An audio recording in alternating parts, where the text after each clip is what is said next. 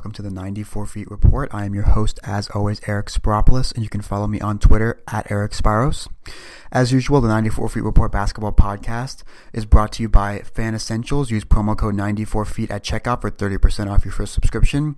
And Daily Fantasy Pro. Check out the links in some of our episode descriptions for great daily fantasy tools and also a way to help out the podcast. We are, of course, part of the 16 Wins a Ring podcast network. You can find some of my articles there and my articles on Hoops Habit.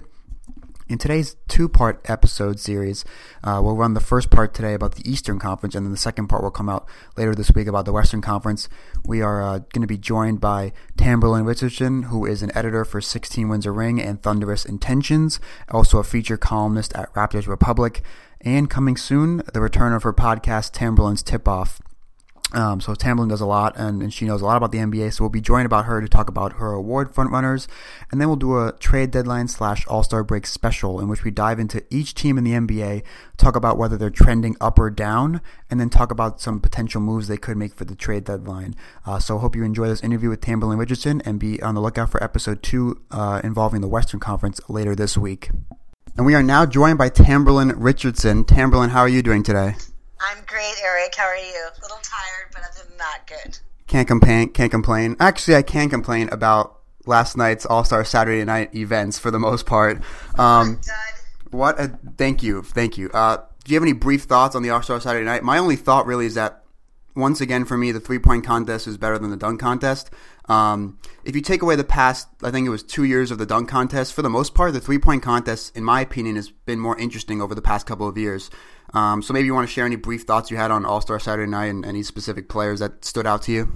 That's basically what I put in a recap that I did, where I said that, or a preview, where I said that the past, up until last season, it was like, I would even say last season, really.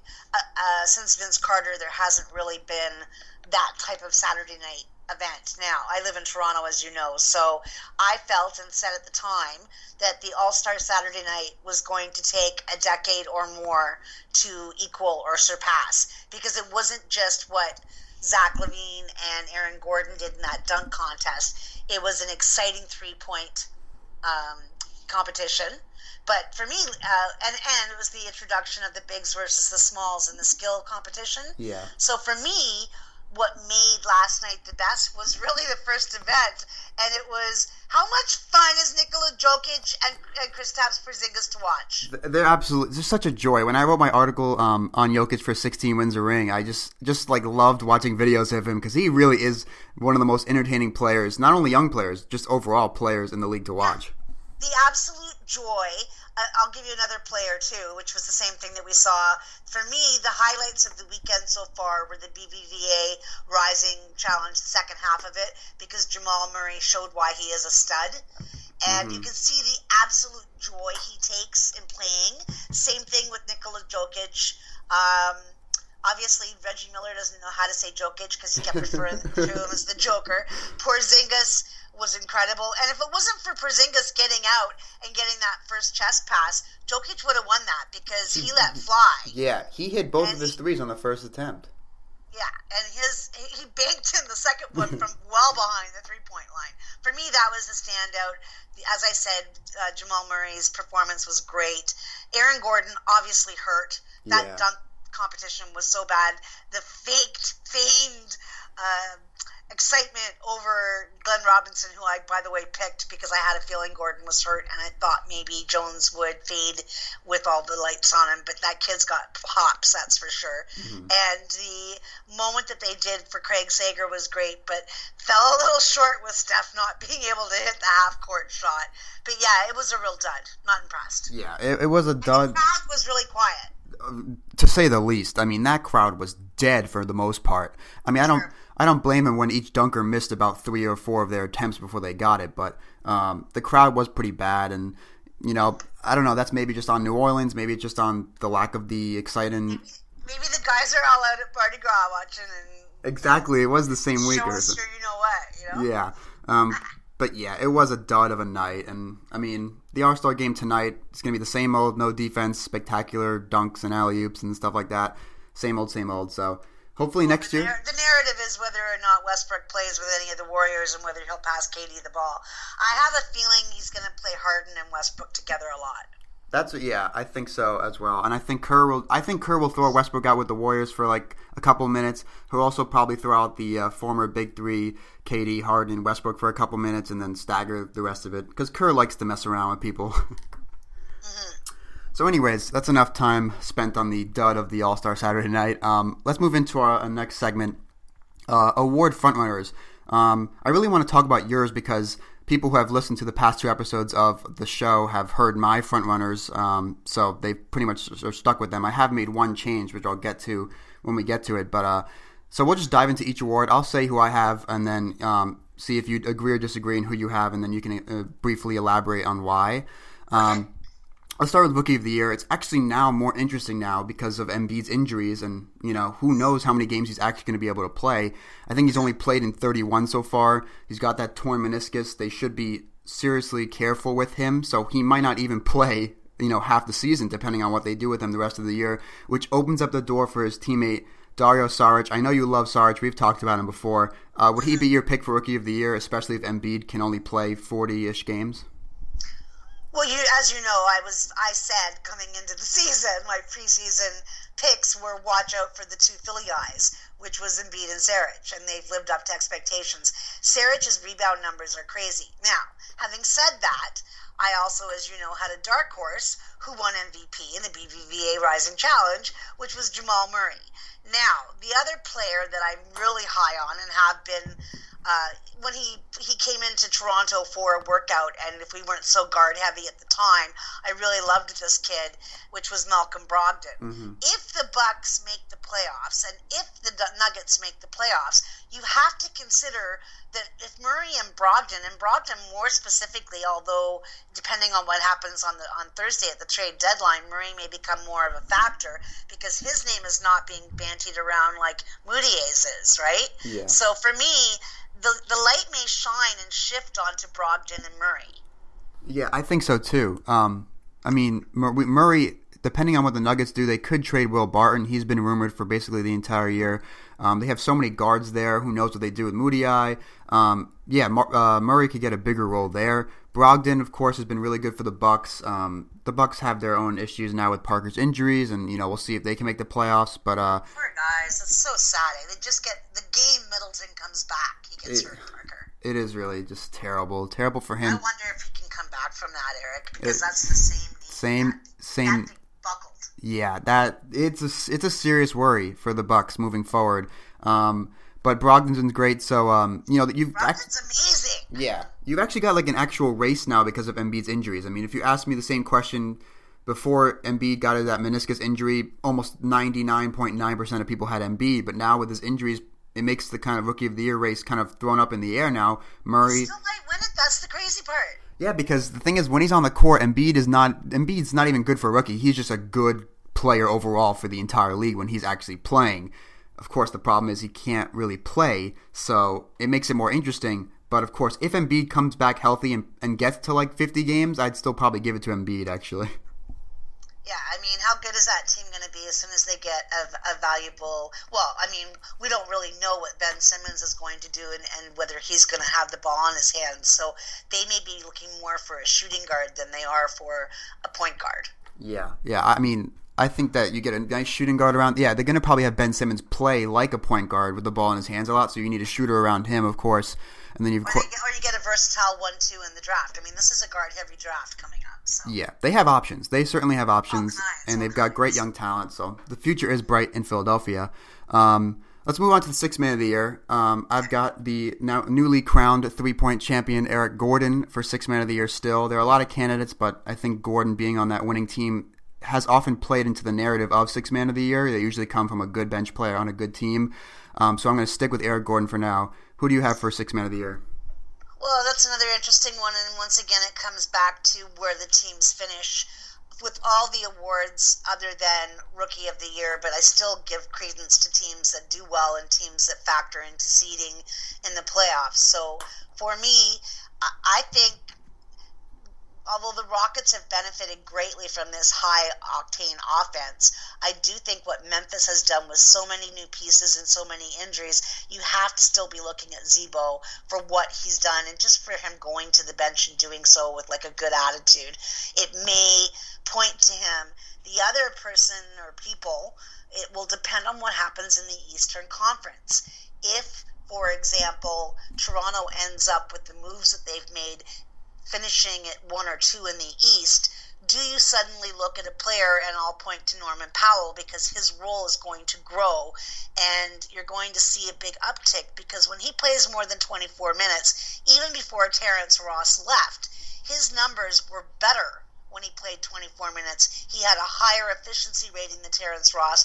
He scored double figures when he played 24 minutes. His three-point efficiency was better than Ross's in 24 minutes. Ross regressed when he played more than 24 minutes. So keep an eye on that, but I think you're right. I think Eric Gordon is kind of like the guy that's going to get it. Lou Williams will get some chatter around him as well if he ends up staying with LA. Yeah, I mean, Lou Williams probably has better numbers than Gordon, but, as I mentioned, I think Gordon has that kind of classic six-man of the year narrative, like good bench player on a good team. Z-Bo has that too, and I think Z-Bo could be second. Probably Lou Williams thrown in there because his numbers are just so good off the bench. But Eric's been impressive even in terms of he's been better defensively this year. Oh, yeah, and he's giving more effort. He's happier. We've heard all those stories about him, basically throwing New Orleans under the bus. I haven't found respect for him now. I really do. Yeah, I mean, I didn't really expect this kind of level from Gordon. I knew he was good offensively and good three-point shooter, but, the effort on defense, is a lot better than what, people talked about previously for him. So he's kind of changed the entire narrative, and he's healthy, which I just feel happy for him to be healthy this season for the most part. Most improved player there is actually the award that I have my first change. I love Giannis Antetokounmpo, but as we talked about in the Rising Stars, Nikola Jokic is so fun to watch. And I was looking at his numbers, and his per 36-minute stats and some of his advanced stats are actually equal to Giannis's or sometimes better than Giannis's. These traditional points per game stuff like that don't look as great as Giannis's improvements because Giannis has just taken such a huge jump. But I kind of want to be that person that's just not on Giannis bandwagon right now. I'm going to join the Jokic train for most improved player, though I don't think he'll end up actually winning it. I mean, people got to start talking about Jokic more. Yeah, I mean, what he's doing for a big man is insane. His joie de vivre of the game, as we've mentioned. The difference being that Giannis is leading every category. That's what becomes tricky about this. When you're leading in points, you're leading in rebounds, you're leading, you know what I mean? Like he's leading in so many categories for the Bucks. That's what makes, and if you've watched Giannis Antetokounmpo play, there's few players in the league that you go to see the team play, like an up-and-coming team, like the Wolves, or you want to see what Embiid is doing, but also the whole Sixers. When you go to see the Bucks, you're going to watch Antetokounmpo. And when you go to see Denver, there's a lot of other players as well, but now Nikola's kind of in that same framework that you just want to see this kid play. So I think I'm going to lean towards what you're saying, but I'm going to say this. Whichever team finishes higher, that's who should win most improved. I like that. Right now, I'd comfortably say that the Nuggets will finish higher, just because they are a couple of games better now, and I just think that they will probably squeak into the playoffs because the race for the eighth seed in the Western Conference is really just a train wreck.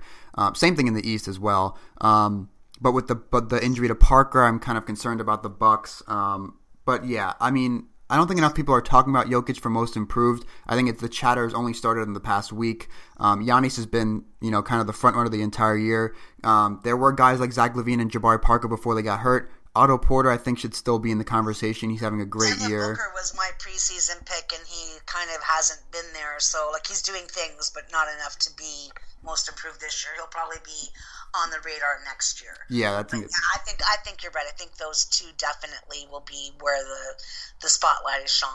Exactly. Okay, so let's move on to our next award, Coach of the Year. I still have Mike D'Antoni, though Scott Brooks is right behind him on his tail every game. Really? Every game that the Wizards win, I mean, I am more and more impressed with Brooks. He's shown kind of a different side of him as a coach. And so I've just been really impressed with the way they've turned things around. I mean, it would be so easy for them after that terrible start to just, pack it in and, win 30, 35 games. But this team is on fire right now. And I've been really impressed with Brooks, his kind of involvement in the team and how he's evolved as a coach. But I still have D'Antoni just because the Rockets are still way ahead of what people expected them to win. And usually that's kind of a good narrative for Coach of the Year, especially when you really can't give it a Kerr again. Popovich, he's always there, and the Spurs are having a great year. Yeah, especially without Timmy. Like, don't forget, look at all the new players on that team and all the aging players on that team. Yeah, I think it's actually more interesting you think about it. Popovich will definitely get votes because he always gets votes. Do you think, if it ends up, and I'm not saying it will, if it ends up being Golden State and the San Antonio Spurs in a 7-game series, are you 100% confident that Pops can't come up with something to stop them? They're leading the league in defense. I am not 100% confident. I would think that the Warriors would win the series. He'll put Kawhi on Kevin. You know that, right? Of course he will put Kawhi on Kevin. Durant cannot stand being bodied. Oh, no. I think that Kawhi will Durant will struggle in that series for the most part. For probably, if it goes 7 games, he'll probably struggle for 4 or 5 of them, really.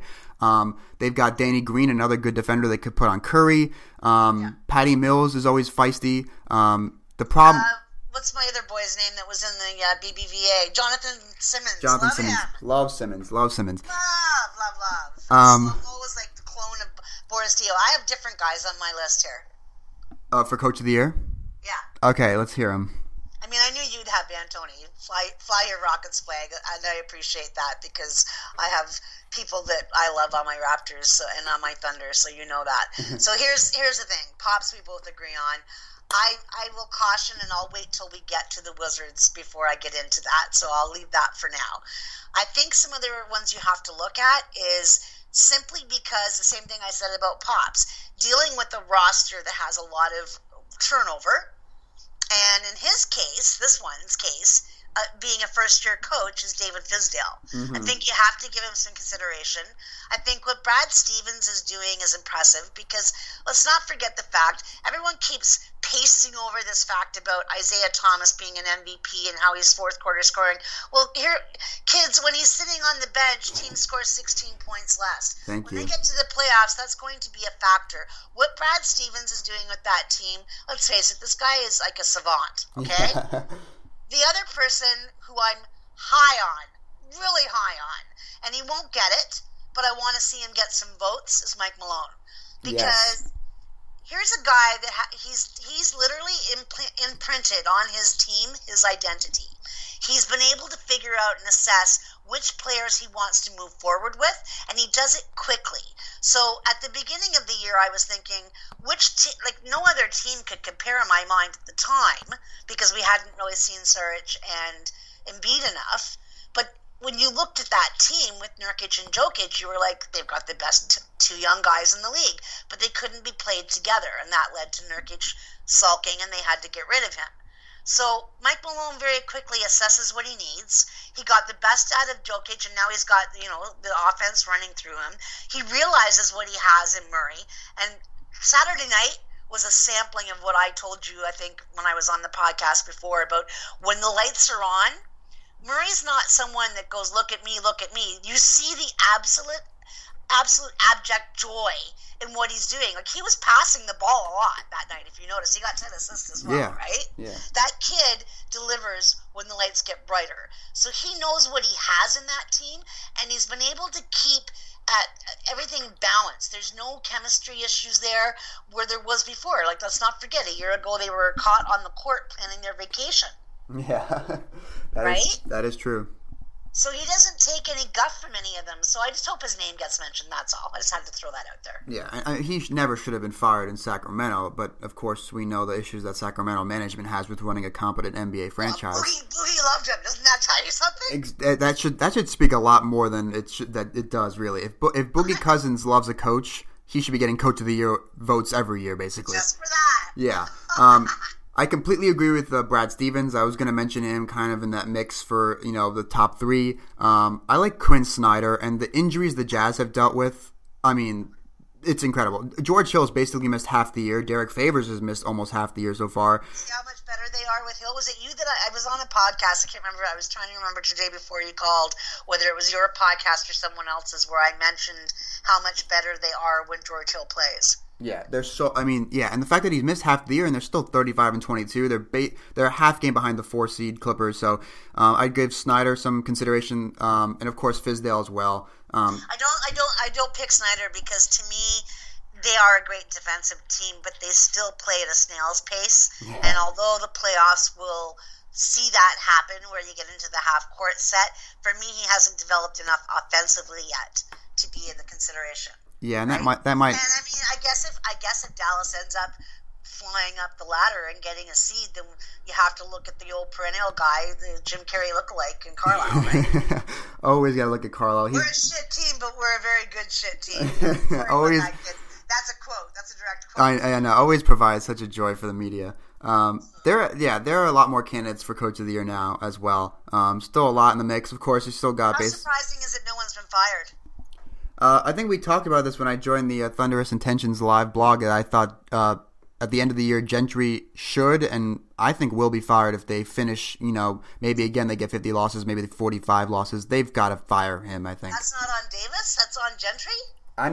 They're not, but they have to make Gentry the scapegoat because they're not going to get rid of Davis, of course.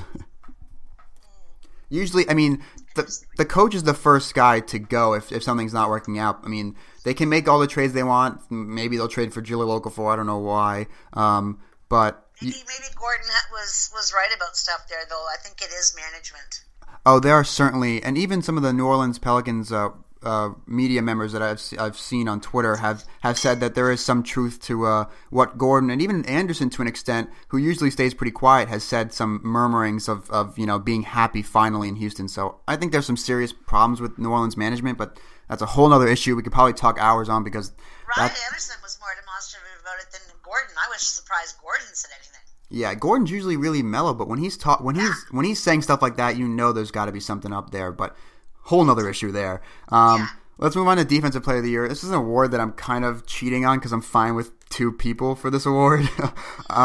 Rudy Gobert, I think, would still be my pick because I just appreciate what he's done anchoring that really good Jazz defense, which is tied for number 2 with the Warriors in defensive rating. And they've had a lot of injuries to guys that are pretty good defenders too, so I just respect that Gobert's, kind of embraced that anchoring role on defense. I thought he should have been an all-star over Jordan, but that's a snub for another day. But at the same time, I'm fine with Draymond Green just because his versatility guarding basically every position. And the Warriors do have, tie with the Jazz for the second best defense. Though I will say he is playing with a much improved defender in Kevin Durant next to him. But just Draymond's versatility will probably get him more votes than Gobert. I think Gobert's still underappreciated, but I think I'd actually go with Gobert just for picking that kind of, I don't want to say hipster pick, but, under the radar kind of pick. Yeah. I think Draymond's going to be hurt by his antics. It's possible. And then he'll also get some votes just based on not getting votes years prior. I think you have to look at Kawhi Leonard again simply because the Spurs are number 1 defensively. Of course. If that's where they finish. And this person's not going to get consideration, though I will say this. Last year before the trade deadline, this team was going on a 9-game road trip and they had lost. They were on a 9-game losing streak on the road at that point. And then they turned it around and I forget where they finished in the seedings, maybe 6. But the Charlotte Hornets have lost. They're 1-12 in their last 13, yet they remain a top 7 defense. Michael Kidd-Gilchrist is a plus 2.4 defensively. This kid, if this team was sitting in the top 4 in the Eastern Conference, everybody would be talking about him like he was the second coming of Kawhi Leonard, except that he doesn't score like Kawhi yet, although he's improved on his offensive end. I love this kid. He's not going to win. I just have to give him props. Yeah, it's strange. The Hornets' struggles are really strange. They actually have the 12th. Really strange. I'm looking at they have the 12th best net rating, actually better than teams like the Hawks, the Pacers, the Thunder, the Bulls. They have. It's a strange thing because you said they had the 7th best offense. They even have 20th. They have the 16th best. Think about that. Cleveland is 20th on defense, and Charlotte is 7th. Yeah, and even their offense isn't terrible. It's 16th, basically league average. So it's not like they're 7th on offense, 27th and 7th in defense, 27th in offense. They're basically league average or above on both ends. They have a positive net rating, and yet here they are sitting 24 and 32. It's quite messy there, but I think it's because they're so small. I will say that. Yeah, and they've missed Cody Zeller a lot. Hey. New props for Cody Zeller. I never realized that kid mattered as much as he does. I actually had that in my notes to say. That's funny you brought that up. Yeah. Yeah, they've missed him a lot. Didn't expect that coming into the season, that Cody Zeller would be such a big difference maker for the Hornets. But yeah, I agree. I think Green will probably win. Honestly, I could see Kawhi finishing second and Gobert third. Honestly, just the way that people know more about Green and Kawhi. Kawhi, of course, is still elite defensively. Spurs have the best defense. Green's antics will probably hurt him with some voters, but I feel like the fact that he finished second in the past 2 seasons, they might feel like it's his time kind of thing, that kind of narrative. Yeah, and they tend to not want to keep giving it to the same player, hence why you don't see a lot of 3-time MVPs, hence why you haven't seen Jamal Crawford when he could have won yearly, or Pops win Coach of the Year yearly, so I agree with you on that too. Although I'd prefer to see Rudy win it as well, because I'm sick and tired of the super team. Yeah, I prefer to see Rudy as well. I think he's just done such a tremendous job in Utah, so we'll see what happens. I think Green and Kawhi will probably surpass him just on name recognition, but that is what it is with the media voting for the awards. And now, the most interesting award probably to discuss. We're going to be on 2 sides of the fence on this one for sure. Of course. That's not a new thing for me or pretty much anyone, because it seems like anytime you talk about MVP, someone else has, their person that they're supporting. Probably at least 5 good candidates for this award this season. No, I meant because you have where your heart lies. I have where my heart lies. Oh, no, I know that, but I'm saying, like, in general, almost any time I see an MVP discussion on Twitter, I see almost each username with a different player they're supporting, basically. Can we just take Isaiah Thomas off the list, though? Come on. You can't have a team score 16 extra points when you're sitting and consider you an MVP. I'm sorry, you just can't. Oh, no, I do not even consider him for the top 5, so... You can't. You just cannot. He's a great offensive player, extremely clutch in the fourth quarter, but sorry. Someone's going to knock him on his butt the minute the playoffs start. He's going to get injured or pull a groin, and it's going to be all over. Like, hello. Yeah, I mean, and I get the whole, the story is so great that you want to include him in MVP, but I can't, so sorry, Isaiah. But there's still great candidates from, LeBron, of course, KD, Kawhi, and then we got basically the 2 front runners, Harden and Westbrook. Of course, I'm going to choose Harden for now, and I know you're choosing Westbrook, so we could probably spend the rest of... I don't know if you put KD in that mix. I mean, I'll agree with you on LeBron simply because until they're not the champions anymore and until they're not on top of the East anymore, when he's had to deal with some players being injured, he has to remain in the mix of things. However, I would say that Harden and Westbrook are neck and neck at this point. Agreed. I disagree about KD because even though they're the winningest team, the fact that they have 4 superstars on the team and 2 great, like any team would die for, bench guys, to me makes it an unfair. It's like playing against an all-star team every night. I'm sorry. He does not get that. The only reason that Kevin Durant won the year that he did win is because he improved across the board and Russell spent part of it injured. So if you're going to place that as the reasoning behind why he got MVP that year, you cannot give it to him this year based on the fact that he has 2 superstars beside him and 3 if you count Draymond Green. Yeah. And a previous MVP finalist, right? Yeah. So in Iggy. So for me, he's not in the consideration at all.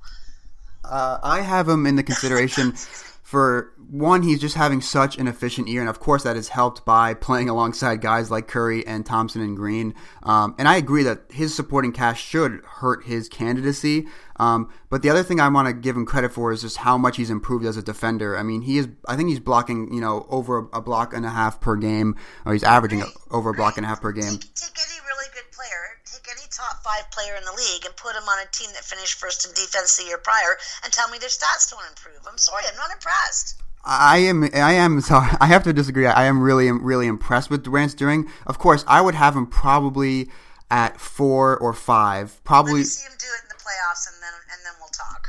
I mean, the thing with the MVP award though is the problem is that it's a regular season award. So a lot of the voters only care about what they see in the regular season. And I think that'll hurt Durant just because of... I think that helps Harden because the year that Curry won his first, Harden should have won. Oh, yeah, I obviously agree with that.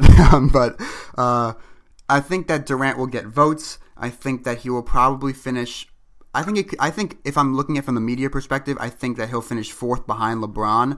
I think he'll still just get more votes than Kawhi just because of, his past awards and his just name recognition as an unstoppable scorer and stuff like that. Realistically, in my opinion, I think I would probably have him at 5 on my ballot, maybe 4th at the best, but his supporting cast does kill his candidacy a lot.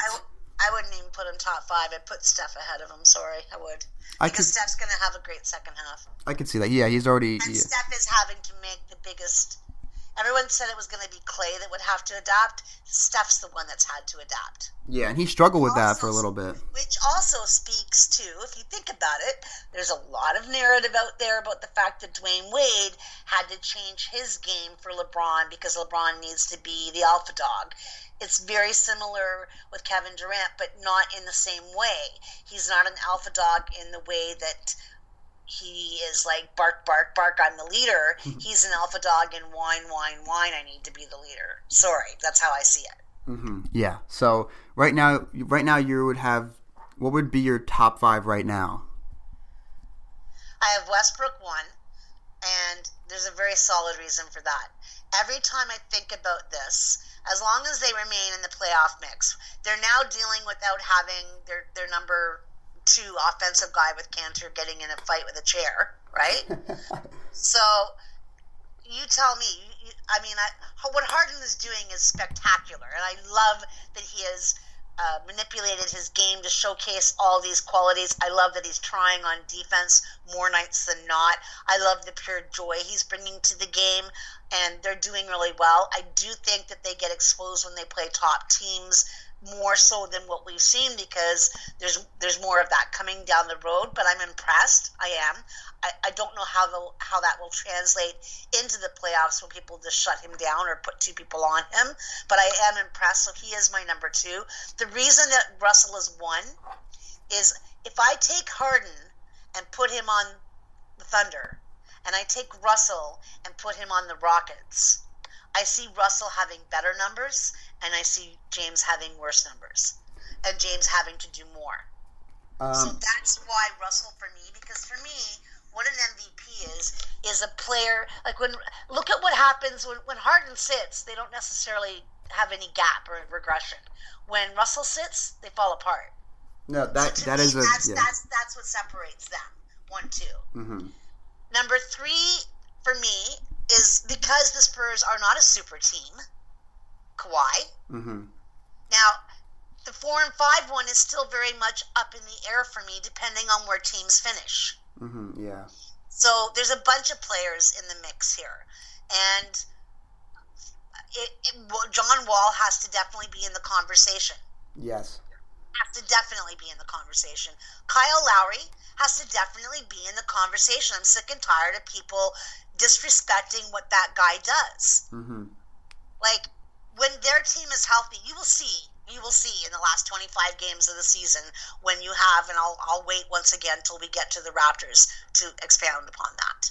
But those right now, I can't put Kyle in the top 5 because of where they're sitting, but he'll be back in the conversation. He won't win it, and neither will John Wall unless one of them finishes first. But I still think even if the Wizards or the Raptors finish first, I still don't think either Wall or Lowry would win. I think it's going to come down to James and Russell no matter what. Yeah, I have to agree. I think it comes down to those two, barring anything. Can you imagine, though, if Russell surpasses Oscar Robertson's 41 triple-doubles and averages it on the season, can you imagine not rewarding him MVP for that? Well, ironically, Robertson didn't win it when he averaged the triple-double that season as well. Sure about that? Yeah, I'm pretty sure I've heard that a lot, actually. But I thought that he won that year and didn't win the next year. I'm not 100% sure. I'm pretty sure one of the years he averaged, I think he didn't win that year. But again, that was the 1960s. This is 2017. But so yeah, I kind of agree with that. Kind of a lot of players in the mix for 4 and 5. 4 and 5 really were just kind of kind of talking about them just to finish out the top 5. It really only matters about the top 3 for the most part. And I'd probably go right now. I'd probably go Harden. Really, I think Kawhi could sneak in at number 2. I'm really impressed with Kawhi's season this year. He's taken on a new role as a leader and a scorer, still providing elite defense. The Spurs are still, I think they're on pace for like 64, 65 wins after losing Duncan. Gasol's been out. He's got Tony Parker starting, and Parker's just really just not doing anything anymore. At this point in his career, Ginobili can't really do anything anymore. I've been really, really impressed with Kawhi Leonard. So, again, it depends. If he wins Defensive Player of the Year, he'll probably won't really get MVP because they're not going to give him both. But again, he might slip in Defensive Player of the Year. That kind of opens him up for MVP. But I have to agree that it is kind of a two-man race at this point, with basically 2 months to go between Harden and Westbrook. And then you are correct, by the way. Bill Russell won MVP 61-62. Yeah. It was Russell. That's not okay. I couldn't remember who won, but I remember. But he won the next year.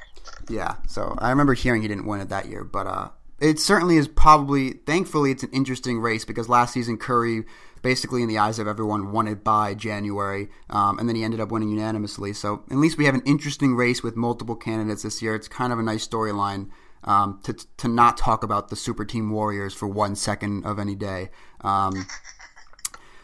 Well, that's enough with the award frontrunners. I guess we can keep updating them as the weeks go on, as we get closer to the end of the regular season. And now let's get into kind of our main segment of the show. It's pretty ambitious, I must say. It's kind of an all-star break special / trade deadline special because they both kind of coincide basically at the same time. What I guess we'll do is go in order of the standings starting in the Eastern Conference, and we'll talk about 2 things with each team. If they're trending up or down for both this season and the foreseeable future, because obviously some teams are playing for the future while some teams are playing for now, so their trending might be a little bit different. And then kind of trades, question mark is the whole thing. Should they make trades? And, if so, what should they try and do at the trade deadline this Thursday? So we'll spend more time on the playoff teams, of course, because those are probably the more interesting ones to analyze. And let's start off in the Eastern Conference. The first team we shouldn't have to spend that much time about, Cleveland Cavaliers. I have them trending slightly down just because of the injuries kind of make them vulnerable. We don't know what Love will be like when he returns. He's basically, the 4 to 6 week timetable basically puts him like a week or 2 before the playoffs, but they never really returned 100% to those knee injuries for big men.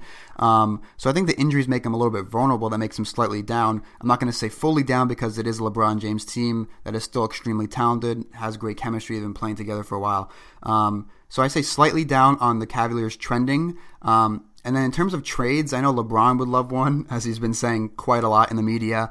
But I'm not exactly sure what trade they could actually realistically pull off that increases their chances to repeat as champions. Of course, I don't want to spend any time talking about Carmelo Anthony getting traded for Kevin Love because I really don't want to hear about that anymore. I don't really want to hear about anything about Carmelo Anthony related anymore, but I'm sick of that for sure. That's the second storyline I'm sick of hearing besides the Golden State Warriors super team. So I don't really see any possible trades that really improve the Cavs' chances of repeating versus the Warriors. So I'm not really sure that they should make any moves. Just stick it out. Hopefully they get J.R. Smith back and fine. Hopefully Kevin Love returns 100% for the playoffs and just roll with what they've got because they still have obviously a great team. So how do you have the Cavs trending and any potential trades? I definitely have them trending down, and I might even go a little bit further than slightly, simply because you're without J.R. Smith as well. You've got Kyrie Irving, who has a propensity for also getting injured. And my thing is this. Yes, you're absolutely 100% right on the trades. LeBron wants a trade. LeBron wants a ball handler. But here's your issue. Their salary right now is $126,702,908 million. Okay? And the league cap, if I can pull the page back up here, the league cap is 94, right? I think it's 94.1 million, and the floor is 84.7. At 113 million is when you start paying luxury tax. So they're already 13.5 million basically into the luxury tax. Okay? Yeah. So who can you really get? And the other factor here then becomes 2 things, and I'll just be quick about it. Basically, you're right. They either have to get someone who's not already signed, someone coming back from China, someone who gets waived. At one point, that could have been a player along the ilk of a Rajon Rondo, but now Chicago has seemingly worked him back into the mix. So I don't see them getting what they want, A. And B, the other reason why I have them going more than slightly downward is the factor of, since they signed Kyle Korver, great, they've got their sharpshooter, but if you notice, the teams that are beating them and beating them soundly are running everything at him. Same with Channing Frye. Both these guys can get threes without problem. But they've got an aging core, the oldest team in the league, and they've got guys that can't defend. Mm-hmm. So, for me, that's an issue. Yeah. Yes, they have LeBron James, but he can't do it all by himself. Exactly. Their defense is an issue for sure. 20th. Yeah, that's an issue for sure. And they have a lot more games on the road and out west. Did you realize that their second road game out west came January 8th? I remember you tweeted something along those lines, yeah. Yeah. I think, it's the injuries in the defense that'll be their downfall. We have to wait and see if they get healthy. I don't think they're going to make trades, though. You never know. Someone could get bought out.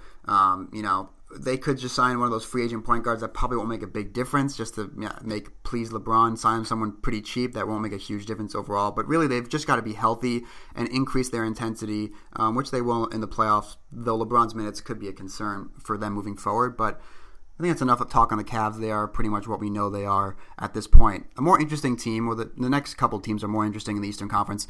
Boston Celtics sitting at 37-20. I have them trending up both for this season and the future, thanks to Brooklyn. 8-2 in their last 10. They're comfortably in that top 3 or top 4 in the Eastern Conference.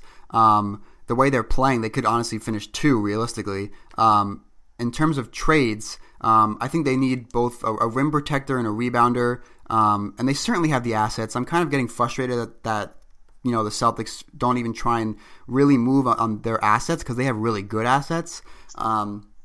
They obviously have the assets to swing for a star, but they even have the assets to swing for a nice role player. And it was rumored that they're actually interested in Danilo Gallinari to probably come off the bench, replace Jonas Jerebko's role, which could be a nice fit, but I don't see it really pushing them over the edge anytime soon. Where did you see that? I saw it on Twitter. I think it was Hoops Hype or Inside. Was it the same one that had the Raptors linked to Gallinari too? I don't think it just came out yesterday. I mean, I don't know. I saw it. It only reported the Celtics were interested. I think it's the Nuggets placing those rumors. I mean, because I don't. In Toronto, that same rumor is flying that the Raptors are interested in Gallinari. I don't see the benefits of Gallinari really pushing the Celtics over the edge against the Cavs.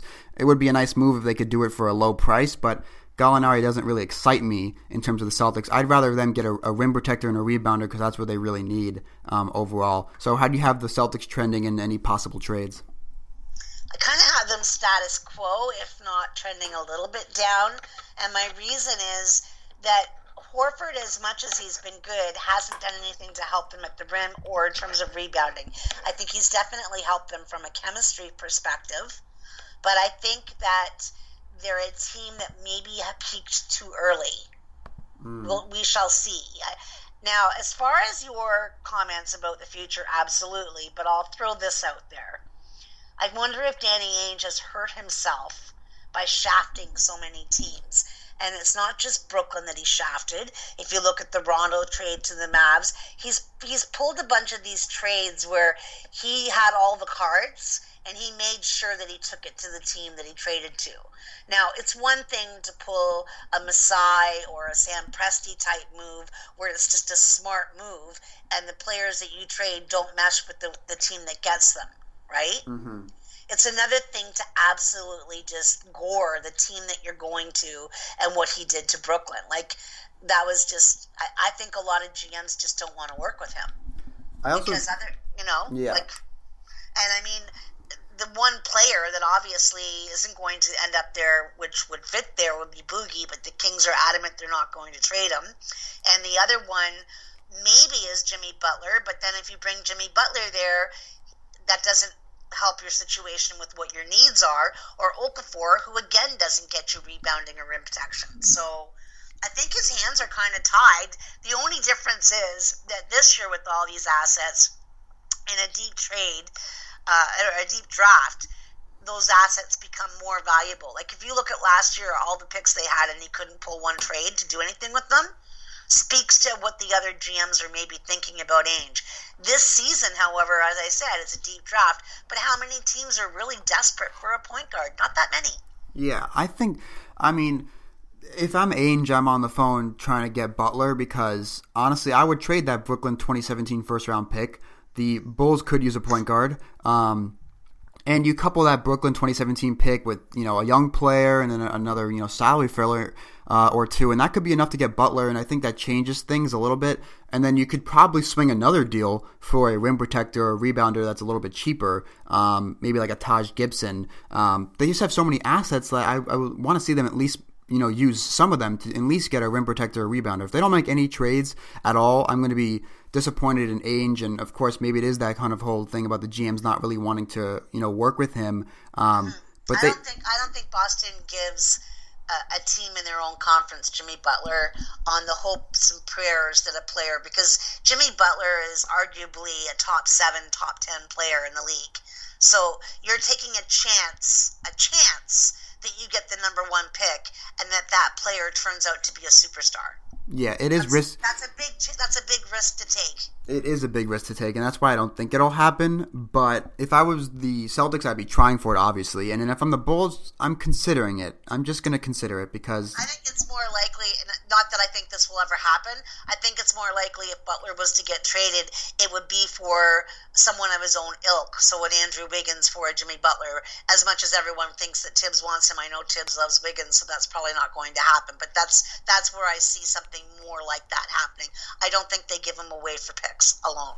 Yeah, they won't do it for picks alone. I would probably think that it would take a Brooklyn pick, another pick that's probably Boston's own, and then maybe a guy like Jaylen Brown or Marcus Smart, and then another player, maybe like a Jay Crowder, something that would be. Is Marcus Smart like overrated or what? Like I've seen him play a bunch of times, and it's some games he gets away with it, and some games he doesn't. I don't think he's as good as he's being hyped up to be.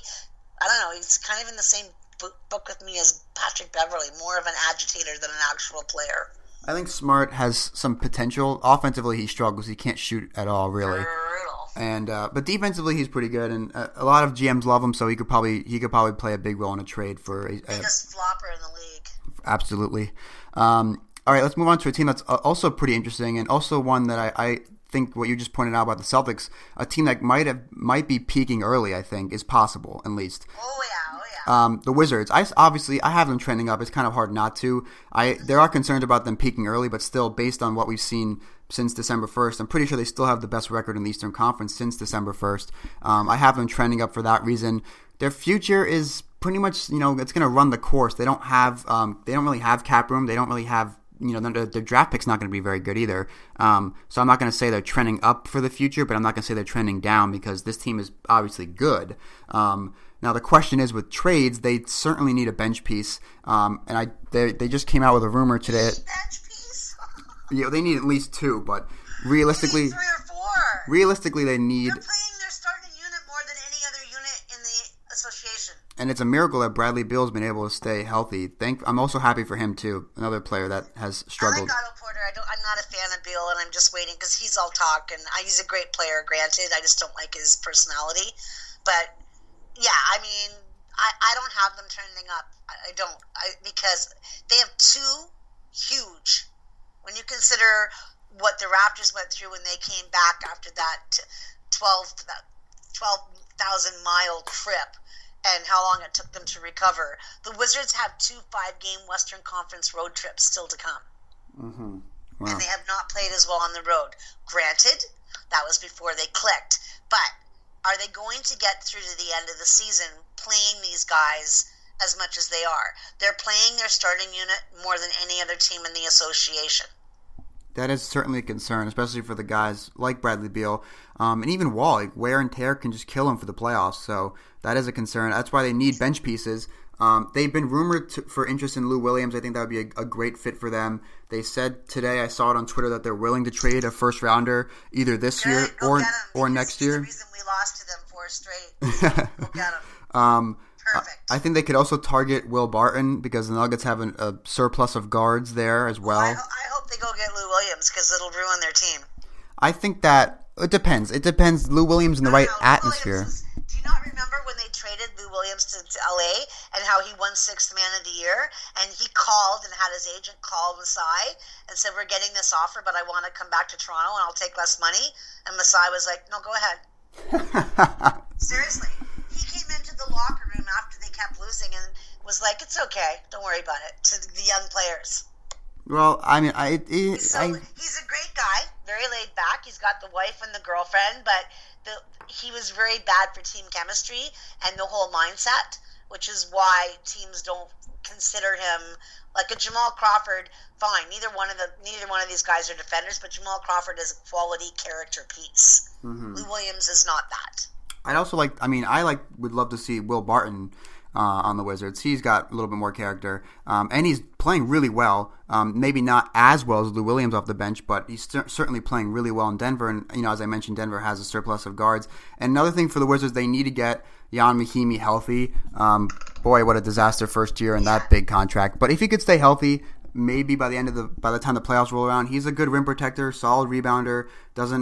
Will force them to not play Gortat so many minutes, and Gortat's like 32, so you don't want to play him 30, 35 minutes a game. So we'll see, because they are willing to trade a first rounder, so I think they'll probably do the same thing they did last year when they traded for Markieff Morris. And Morris has been good. It didn't get them to the playoff. He's been really good. I like Thomas Sadaransky too. Yeah, he could be included in a trade potentially, depending on which kind of player they're targeting, or if they make more than one move. Love Otto Porter. Love Otto Porter. Really, if it wasn't for Giannis and Jokic, Porter would be getting a lot of serious consideration for most improved. But unfortunately, he's getting. And with the dearth, I mean, let's face it, the position that everyone's going to be talking about, and probably what one of my 16 articles will be about that I've gotten partially crafted, is the dearth of small forwards in the league. When everyone was talking about the dearth of point guards and then it was the dearth of power forwards, small forward is the position that's going to be the one that every team is seeking. And for me, that makes him extremely valuable.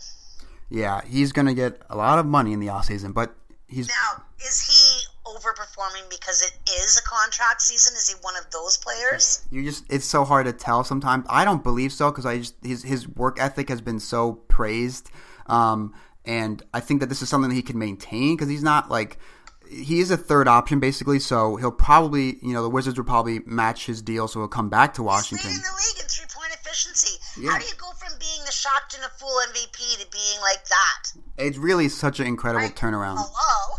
Yeah.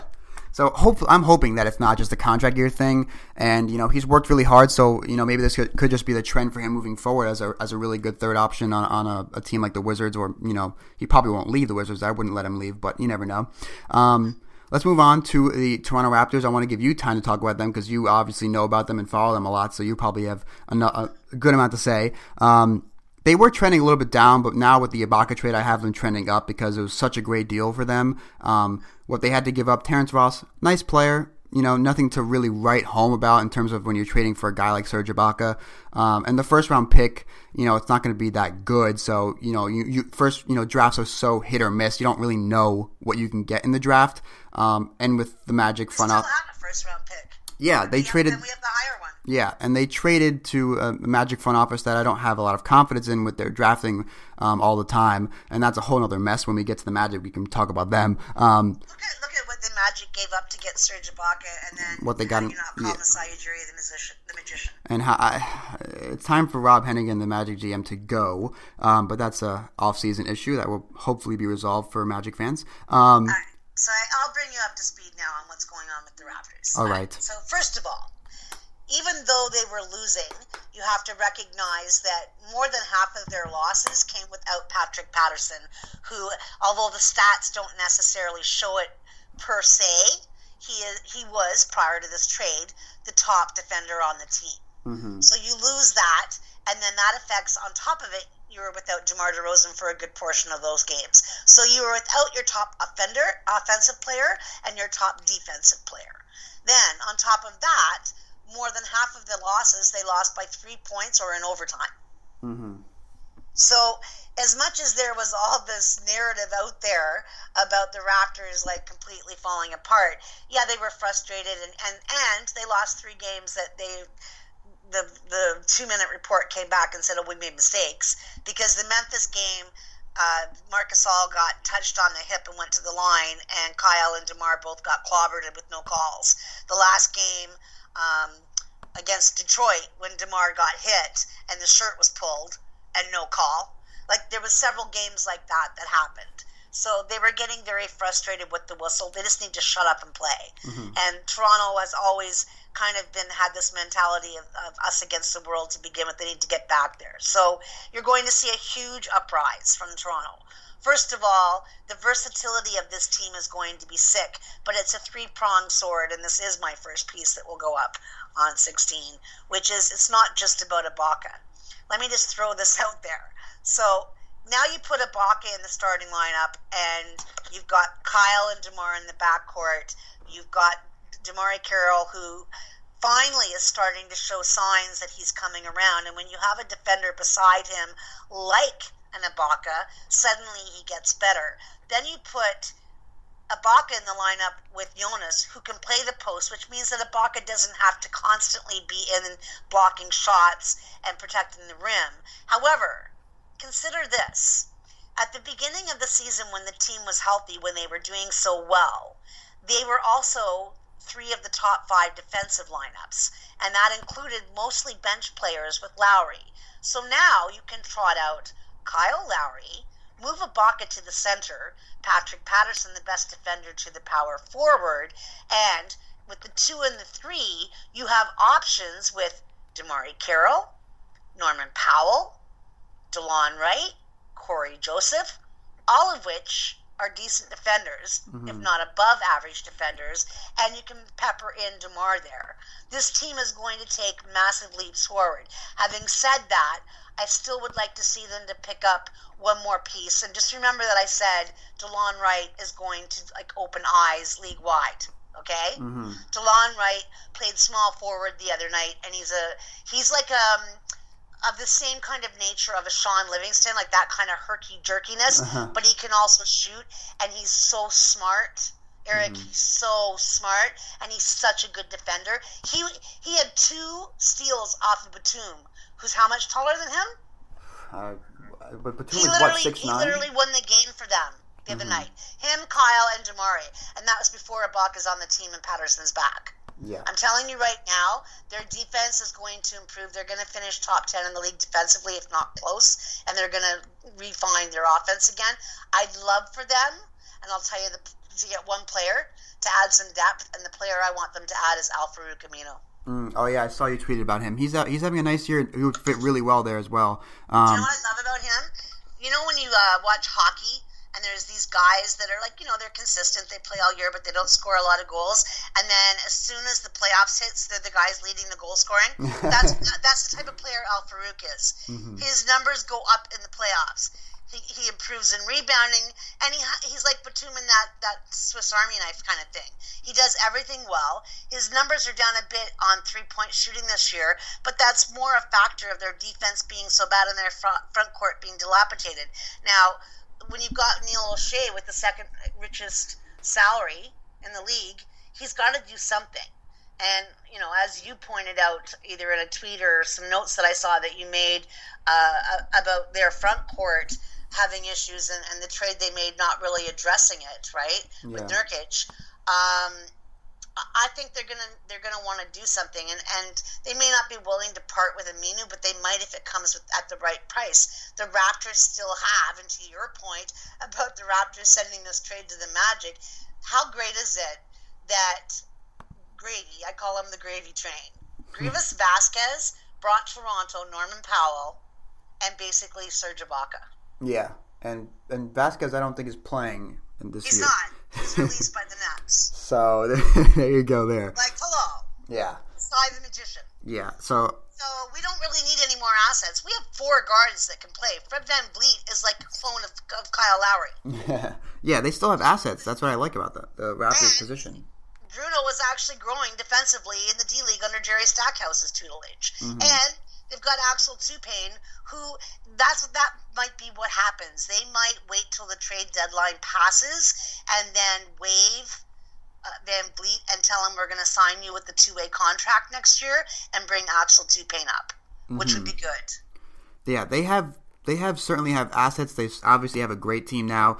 And all of our draft picks through 2020, and we're the third youngest team in the league. Everyone keeps forgetting that. I don't know if Ibaka shifts that narrative, but I don't think so. Yeah, I mean, he's listed as 27, so he's not exactly old, depending on if that's exactly... Ross is what, 25? I think Ross was 25, so maybe it increases a little bit. Maybe they're not the third youngest. Maybe now they're the fifth youngest, but you get my point. Yeah, but yeah, I really expect their defense to improve. I love the Ibaka trade. That's why I have them trending up. And like you mentioned, they still have assets. They still have room to grow, really. Once this team, starts clicking after a couple weeks of playing together, by the time the playoffs come around, they're going to be a serious threat. No one wants to play a team that has such a potential for such great defense. And, of course, they still have great offense, so they're good on both ends. They will be good on both ends by the time the season ends, of course. Let's move on to the Atlanta Hawks, right behind them, 32-24. I have them trending down, because I don't see a path for contention for this team. They're just stuck, really, in the middle. I agree. It's very much like they're not going to, with Mike Budenholzer saying that they're Millsap staying. I still would sell on guys like Cephalosha. I think Hardaway Jr. is expiring. I don't know if they have him in their plans, depending on what they want to do with him. But I agree. I'm pretty sure they do. I think they should blow it up. They probably won't, and there's a good chance Millsap leaves anyways, and they'll have the same situation that happened to them with Horford. There's no path for contention for this team, which is why I have them trending down. So I would blow it up. They're probably not going to, but we don't have to spend too much time on them. But if you want to, they made all the wrong decisions. They decided to go with what's the kid's name, Schroeder, as their point guard, because Teague was a cancer. They decided to publicly tell everyone they were shopping Millsap, and at last minute ditch out. That was terrible. That was terrible. Yeah, I mean, blow it up. And they probably won't, but they should. There's no point, because this is a team that's just stuck. They're just stuck right here, the middle of the pack of the playoff race. If they don't avoid that 4-5 matchup, they're going to get eaten alive by the Cavs like they have in the past 2 years, and then they're going to be stuck with the same situation with Millsap as a free agent, Cephalosha as a free agent. You might as well trade them to get something back, but of course they probably won't listen to most people and be stuck in this kind of same path of mediocrity for the next couple of years. Query, do you think that they would be willing to trade Millsap to Boston and have Horford and Millsap reunited to get the picks? Depending on what Boston offers them, I think they should probably see no problem trading to a team that's in the conference above them. They already traded Korver to the Cavs. They probably would just be like, if Boston gives them a good offer, I don't know what that offer would be. Millsap was he 31, 32 now? 32. I'd like to see him go to OKC personally, but that's just me. Yeah, that'd be kind of nice actually. But again, that contract, you're going to have to give Millsap a max, and that's probably going to be a concern in a couple of years when he's not, this good. They can afford to do it with that young group in OKC. Yeah, that's where I think he fits perfectly. Yeah, but the problem is, do they have enough assets? But yeah, we can talk about that. We can talk about OKC when we get to OKC. That's all they have is assets other than Russ. Yeah, I guess, but it depends what they want to, how they view paying Millsap, who would probably be 36 at the end of that max, $30 million a year. That's going to be a tough contract to eat, no matter if it's in Atlanta or if it's somewhere else. But I think we both agree the Hawks should blow it up, and they probably won't, so that's a shame on them. But let's move on to a really weird team, the Indiana Pacers. It's 1 week they're up, the next week they're down. I think they've lost 6 straight. They won 7 straight, and they went into the All-Star break losing 6 straight. It's really weird. They're 29-28. I have them down because I have the same reason as the Hawks. Basically, I don't see a path for contention. They just came out like a couple days ago that they're shopping a first-round pick in this year's draft to get help for Paul George. But at that point, what would you get? After George came out and complained. What would you get with that first-round pick that really changes anything? I don't see how they could improve enough to avoid being, I think, what are they now? The 6th seed, and they'll probably get a first-round elimination. And then if they move up into the 4-5, they're going to, if they win that series somehow, they get eliminated by the Cavs in the second round. So I have them down because of the same reason of that lack of path of contention for the Pacers. And, they need some front court depth, but I don't know what they would get for that first-round pick and if that even changes anything for them moving forward anyways. I think this is a perfect example of a superstar who a team has acquiesced to and done everything that they've wanted, and it's always hurt the team. So you go back to Paul George and his off-court dalliances with Roy Hibbert's fiance, which blew up the team that the previous years was competing and very close to upsetting Miami. Mm-hmm. And so they get rid of him. Now, mind you, he's never risen to that. It once again shows George Hill's leadership because he was the one that steadied that room. Then they trade away all of their defense other than Miles Turner, who is very good, but he's still a year or two away from being great. George, to me, is the same kind of situation as Jimmy Butler. They're both superstars, but they both can't share the spotlight. Yeah. They need so much on this team. They need toughness. They need grit. They need bench depth. And then anyone that you get that has any of those things, will George work with them? Yeah. I don't see them making any moves that would even change anything for them. Another most likely first-round elimination, and they're still stuck with kind of, where do we go from here? Kind of like the Hawks. So that's why I have them trending down both this season and for the future. Let's move on to Jimmy Butler's team, the Bulls. I have them trending down as well, mainly because that front office does not know what it's doing. And, they traded away Rose and Noah went as a free agent. They traded away Rose, and people were like, oh, maybe they're going to go for a rebuild. And then they bring in Dwayne Wade and Rajon Rondo. Everyone knew the team wasn't going to be able to shoot. There were seriously some concerns. Of course, we had the Rondo fiasco for a couple of weeks in the season. This is a team that's almost surely eliminated in the first round. And a team that I'd like to see get young players or picks for their veterans. They have a lot of young players, though. Here's the issue with them, Eric.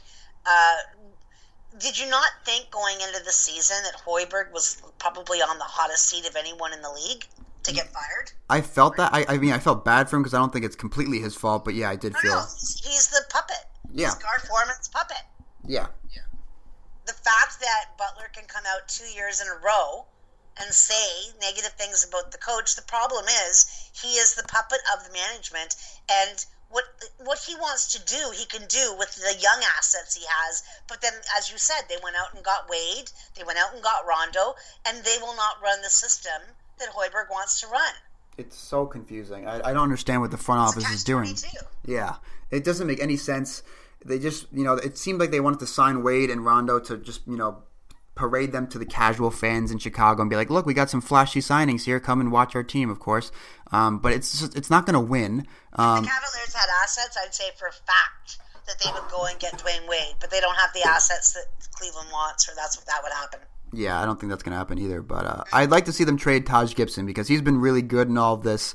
I think it was Zach Lowe who mentioned him in one of his articles, saying that Gibson's just been a really good teammate, just been dealing with the trade rumors and the tension in the locker room. I'd like to see Gibson be traded somewhere.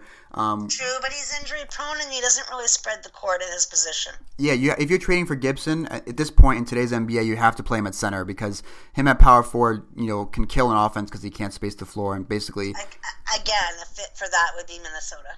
Yeah, but they have Gorgie Dang who's developing, so why do that? Exactly. Yeah, that really wouldn't make that much sense, anyways. But Dang, I guess it is. Yeah. Moving to a team that's been, started some interesting rumors on the trade deadline, the Detroit Pistons.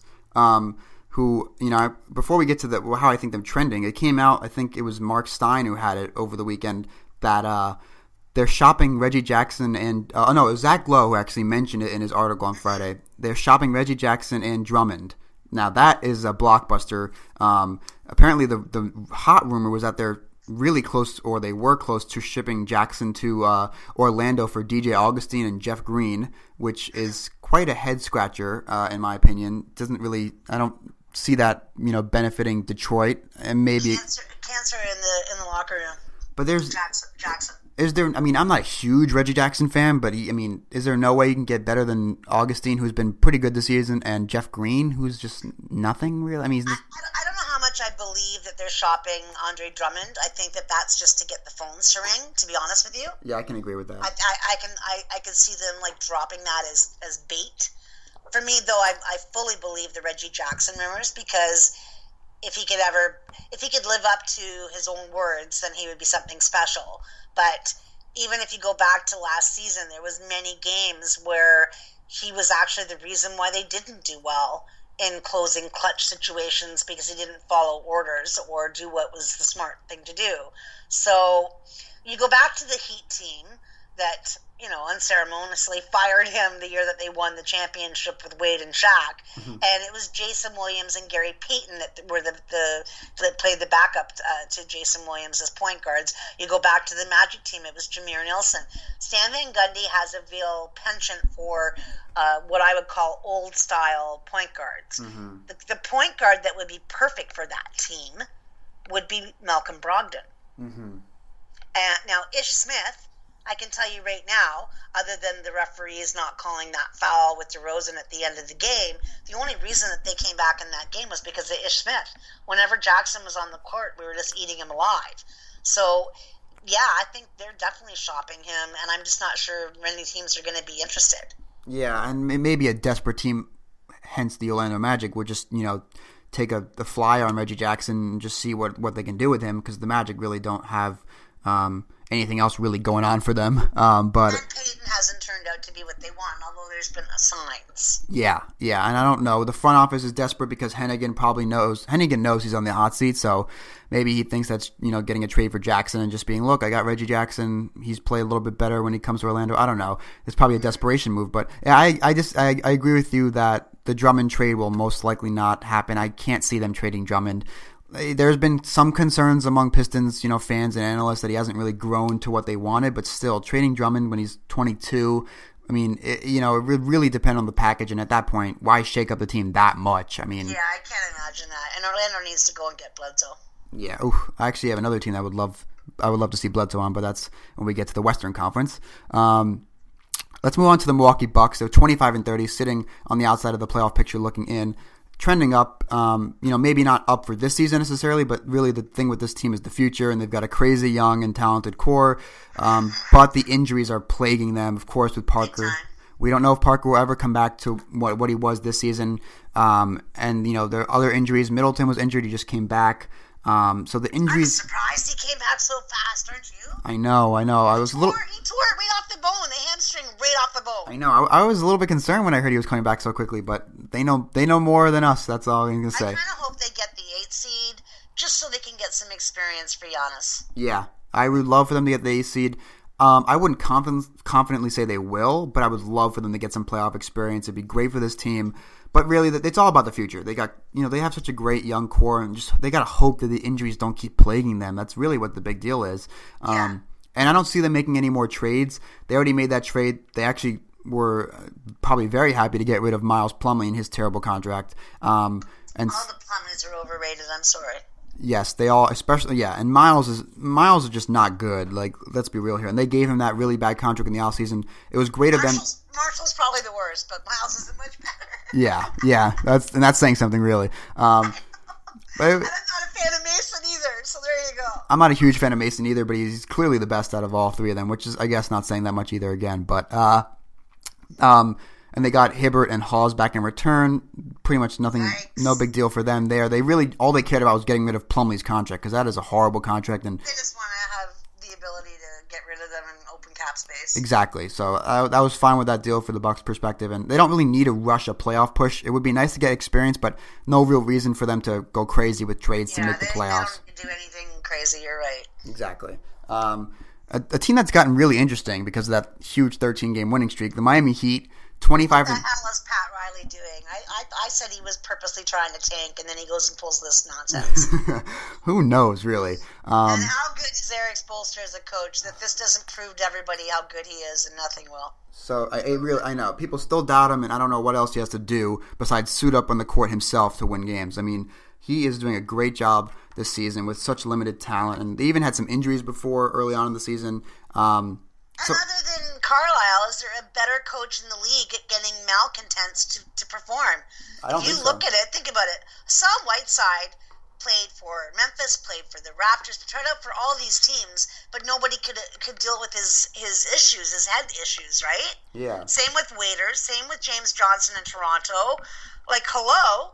Spoelstra's like the magician. It's like the land for the misfit toys. Yeah, and the thing with the Heat, though, is that early on in the season, it was easy to see their path moving forward.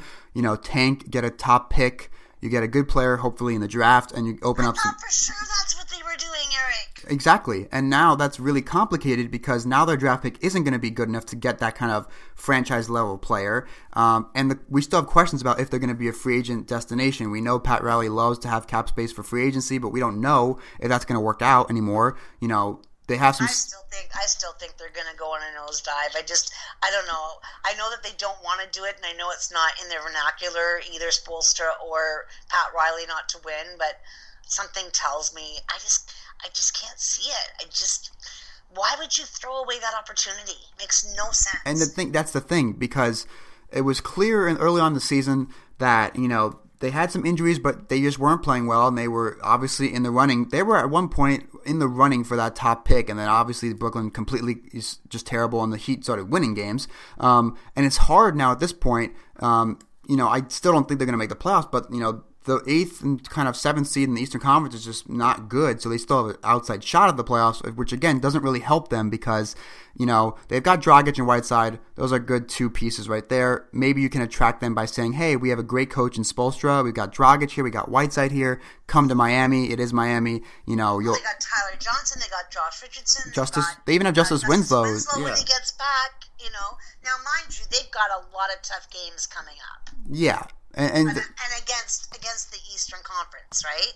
Mm-hmm. They come out of the break and they have to, initially they don't get killed, but they've got 2 games against Cleveland. Then they've got Toronto. They've still got a West Coast trip to make. Another game against Toronto, Boston, Detroit, Nuggets, Toronto, Cavaliers again, 2 against Wizards. That's a lot of games against playoff seeded teams that are upper echelon. Yeah, and we'll have to see what happens with them because at this point, even if they were to just completely collapse, I mean, they're not that far back from the bottom of the Eastern Conference standings, but at this point, I think it's just going to be straight up hard for them to collapse with the way that Spoelstra coaches and just how much he has these guys playing hard. They could still sell a guy like James Johnson for a draft pick or something because he's been playing well. The whole point of them is really, it'd be better for them to, quote unquote tank or just lose games, and then have. What's his salary off the top of your head? Was it $3 million or was it more? I don't think it's more than 4, but I think it is around 4, maybe 3. Let's see if I can find it while we're talking. And then another thing is just that they don't want to take in a lot of salary to get maximum cap space for free agency because they still obviously Pat Riley loves attracting guys to Miami, even if it doesn't always work. That's kind of one of their biggest goals as well. But a seriously more interesting team with their 13-game winning streak, which is certainly complicated things. He's only $4 million. $4 million, yeah. So he's an unrestricted free agent this coming summer. Yeah, so. And teams will take him because he's having a good year.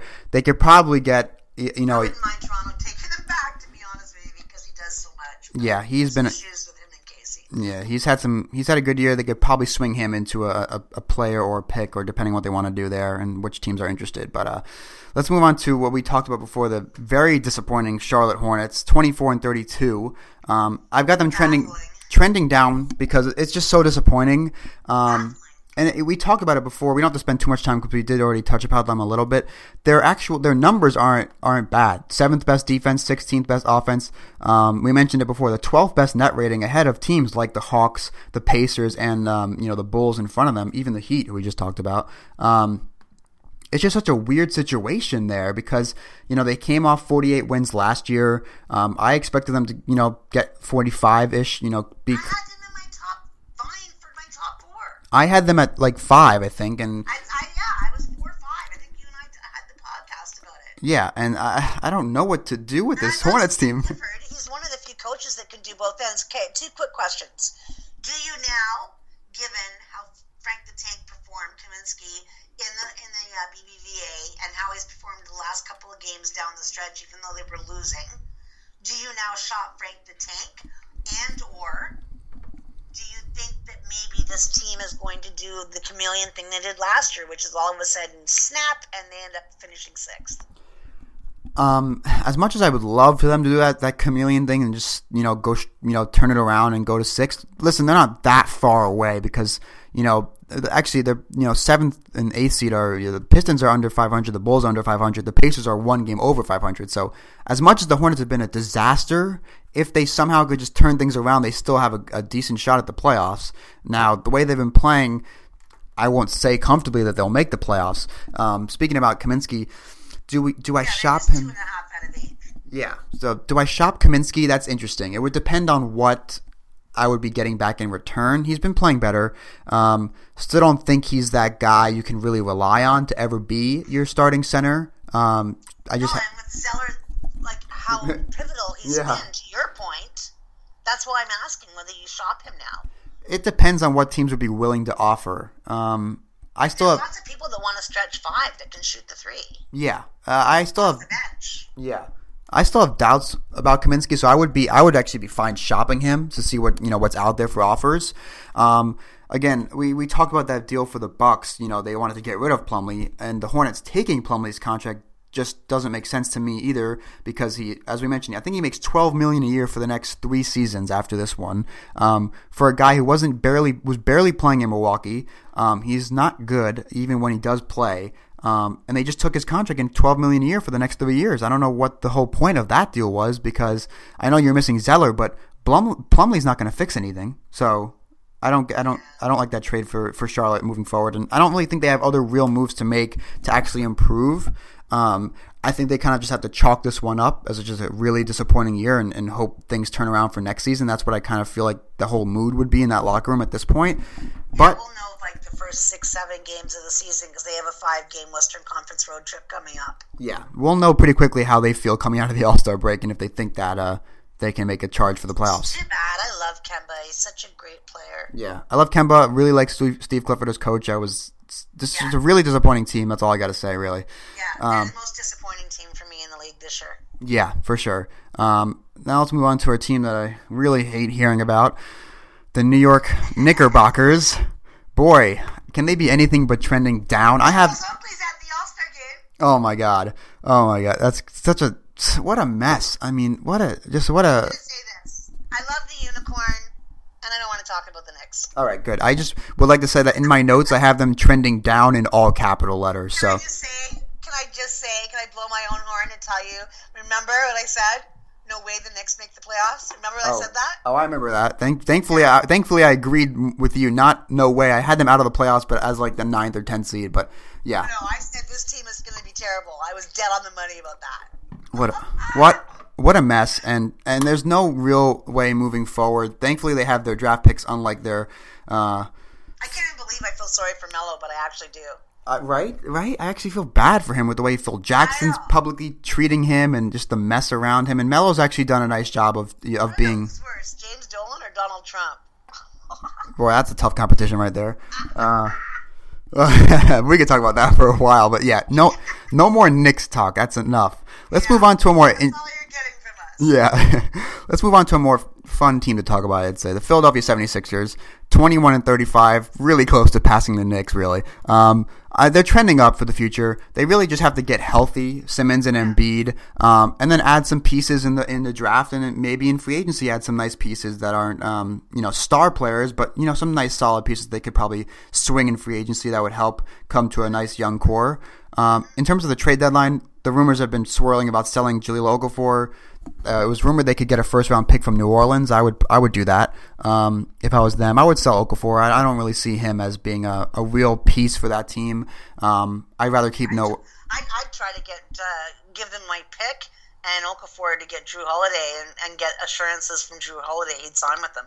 That's what I heard. I heard that the Sixers were interested in Holiday, but that the Pelicans were saying no, hoping that they could re-sign them. But then I heard that the 76ers are planning to offer him a huge contract to get him back to Philadelphia. That'd be a nice. Well, there is also, though, that as bad as the Pelicans are with Lauren Holiday having the brain tumor that was removed, they went out of their way to appease and do whatever Holiday needed until he came back, so he's probably going to feel inclined to want to return there if there's no other issues.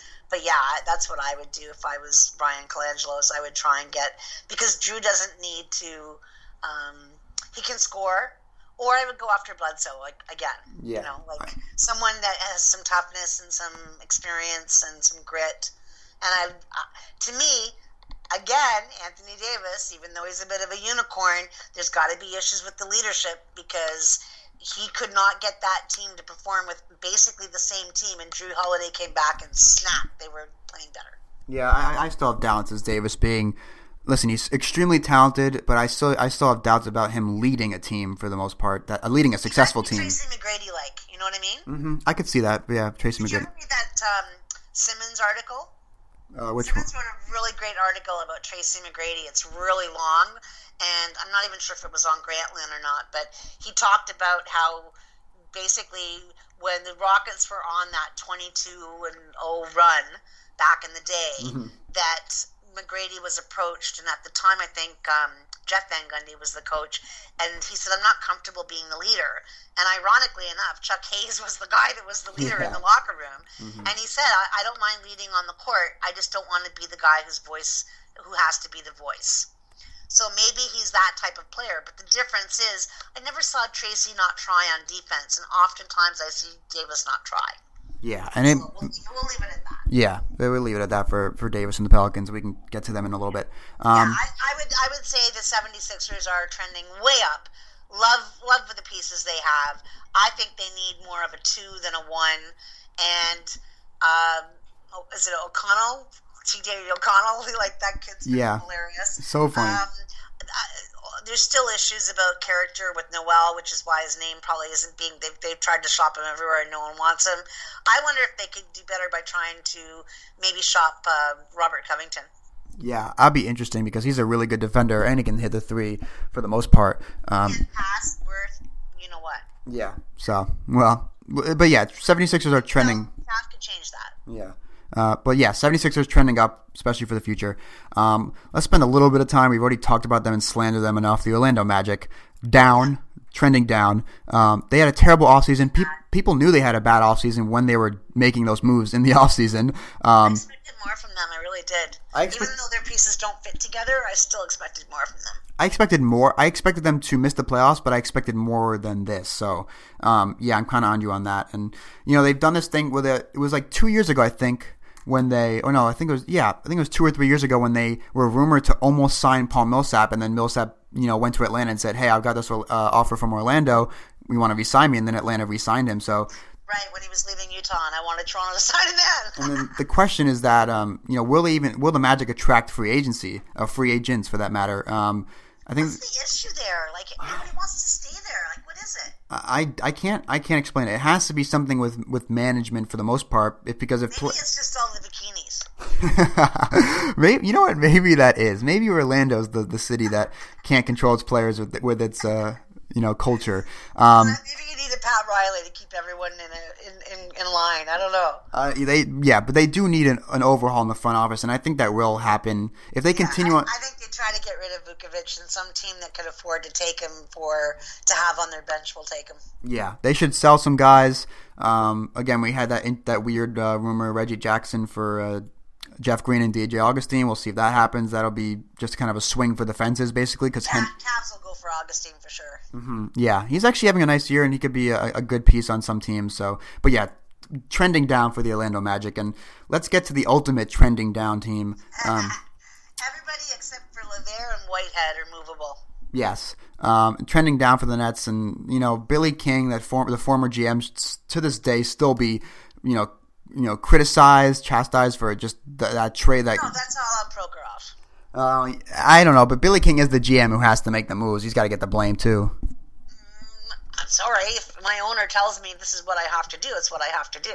I mean, Prokhorov is bad. We know he's bad, but that whole move, no matter who orchestrated that, has ruined them for the future. And as much as an idiot as Vlade Divac is, that's all on Vivac, whatever his name is. I think the same thing with Billy King, because prior to that team was not bad. It was not bad, yeah. They were just desperate to make a splash, and it did not work out in any way. But yeah, as you said, basically everyone but LeVert and Whitehead are movable. They've been asking for 2 first-round picks for Lopez. I do not think they're going to get that. Marks will pull something. I'm really impressed with what they've done with the leadership of that team. I love Sean Marks. I love Kenny Atkinson has a D-League team playing every night, and they're in more games than they're not. Yeah, I've been really impressed with their kind of will, their desire to play hard. They've got an identity. Yes, they do. They shoot a lot of threes. They shoot. I think they're like top 3 in 3-pointers attempted. It's not just that. They actually compete. They grind. They play. Like, they don't have the talent, but they don't give up. Yeah, and that speaks to the coach. That's a thing to have when you're the worst team in the league. Yeah. And they've had injuries to Jeremy Lin, but not like he would make a huge difference for them not to be this bad. But it's going to be an ugly probably couple of years in Brooklyn, and it's just what they're going to have to deal with for the next couple of years. That's just how it is, really. Okay, and that was part 1 of this 2-part series in which we analyzed the Eastern Conference at the trade deadline / All-Star break, talking about if they're trending up or down and potential moves they might make by the trade deadline. Look out for part 2 in which we talk about the Western Conference as well in the same manner, coming up soon with Tamberlyn Richardson. Take care, guys.